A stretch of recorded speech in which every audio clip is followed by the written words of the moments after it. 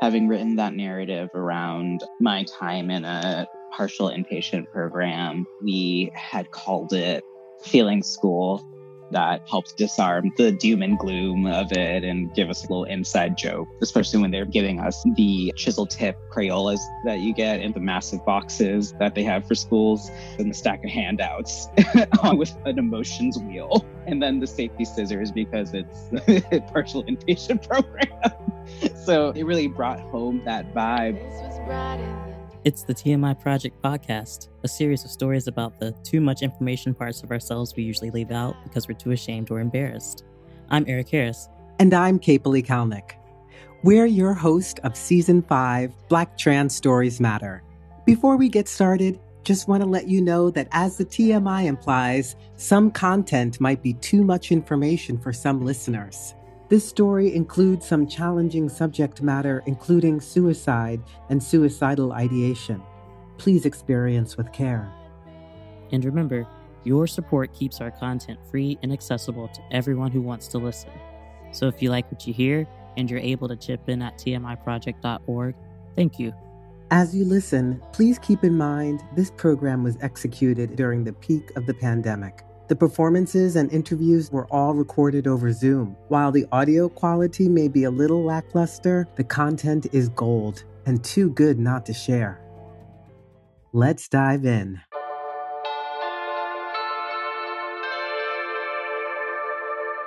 Today, we are celebrating Eddie.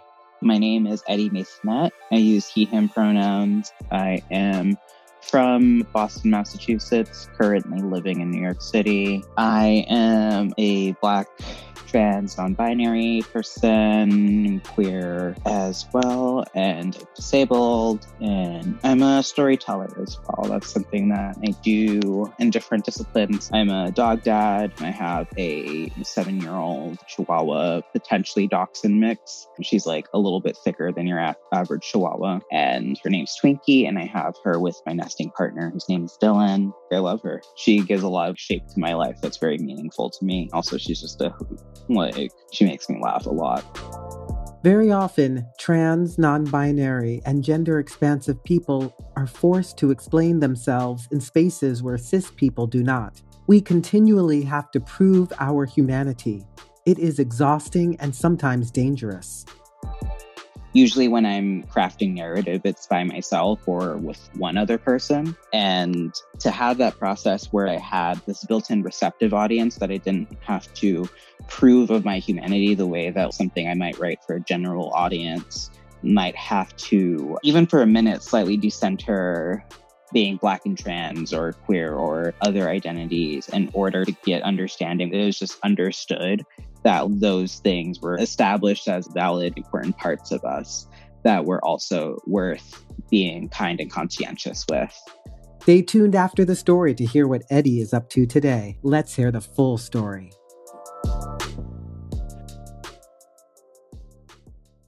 In the spur of the moment, I decide to support a fundraiser.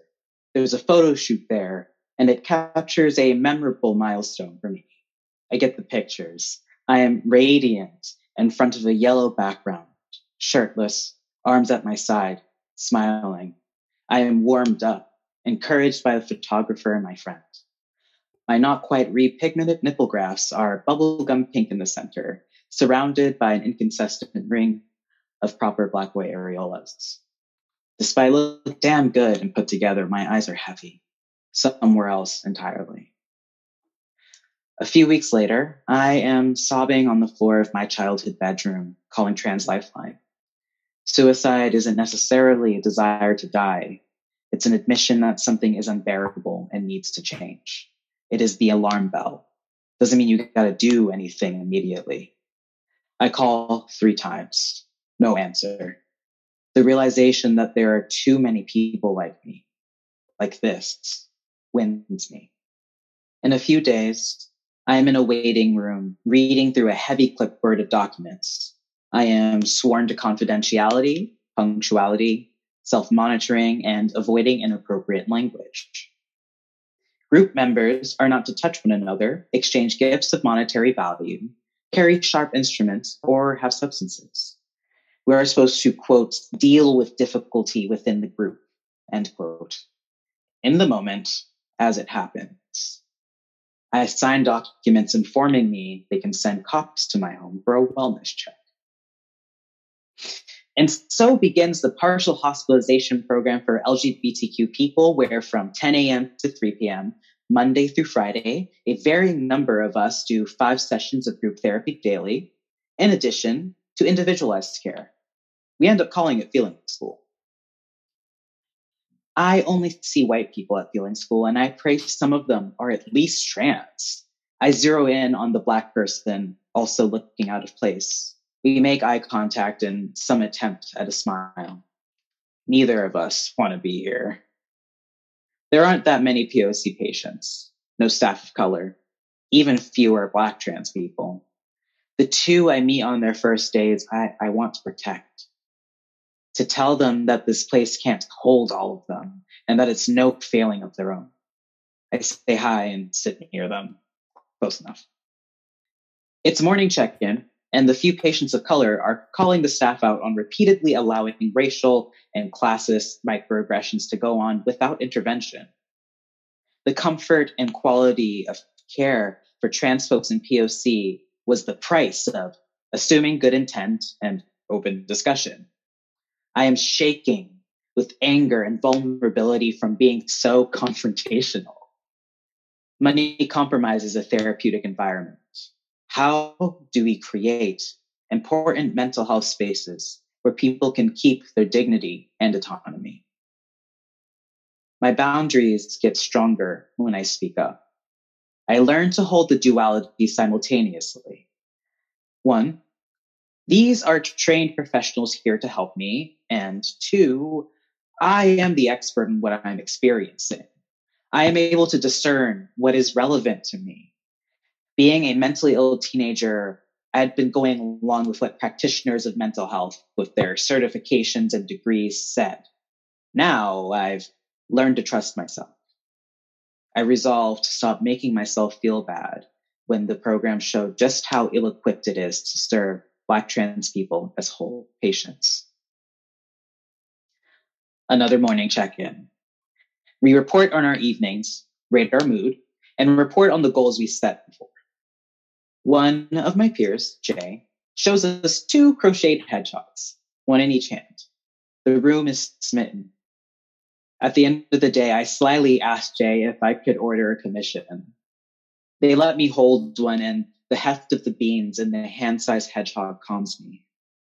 She won't sell them, they shrug. Just keeps making them and giving them to me. We head to our next group. I become teary at my friends' ceremonies, proud and sad. Sometimes I know insurance decided they were well enough. People who didn't have coverage left with massive debt or didn't get what they needed. That makes me cry too. Graduation comes for me, finally. A lunchtime ritual where Feeling School grads get a silicone wristband, a certificate, and a few minutes of appreciation from the group. I hear my name and several people raise their hands to speak. T, an older trans man of color who had become a bubble of safety and comfort, stands up nervously to read a poem written on the loose leaf paper they give us in program. At the end of the day, you came over my way. I wondered what you were going to say. What you said brightened my day. You said I gave you hope to have a family one day, but it's okay for now to have a pet anyway. I thought to myself, this guy is well on his way. Barely holding myself together, T's poem breaks me open. It's incredible how much more clearly you can see yourself through the lens of someone else. I think about my dog nieces and nephews. They also reflect back to me what they love about me without the constant murmur of my inadequacy. I now consider that the murmur is not necessarily true. At the end of my last day, Jay tells me to meet them off to the side. Make sure no one sees this. They shove something soft and dense into my hands. Here, I know how much you liked them. Congratulations and good luck. It's one of the best gifts that I've ever been given because it took me completely by surprise. It reminds me of the power of trans folks to make what we need out of what we have, and how that's consistently a theme in my life. I name him Hedgie. He has no monetary value, but remains precious, appreciating each year I am in recovery. Thank you.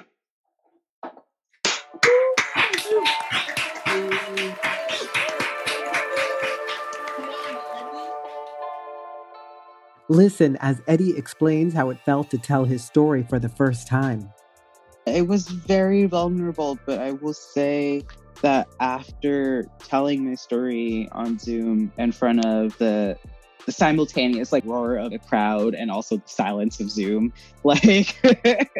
that strange in between spot where the people are in the chat and we've already established being supportive of one another.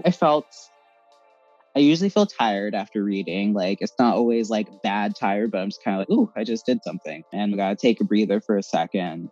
But it still felt important to have shared. It's really special that this experience that otherwise would have just been knocking around in my head for the rest of my life, bringing that out and shaping it with Capely and practicing it with everyone, just letting that out was important for a Black person, Black man, especially, to make a really huge step in their life, because it's hard to share. But I feel like me working through that in a safe space, just to affirm the decision of taking your healing into your own hands and admitting that you really, really need help, and that it's help that you cannot give yourself, and it's help that your partner can't give you or family member can't give you.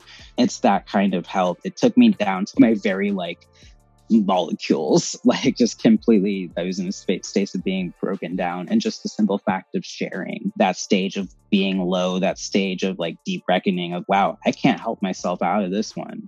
Mental health awareness in the trans, non-binary, gender expansive, and Black communities is notoriously lacking. This is true whether you grew up thinking therapy was for others, ridiculed for seeking support, couldn't access the help you needed when you needed it, or you couldn't find a provider that looked like you.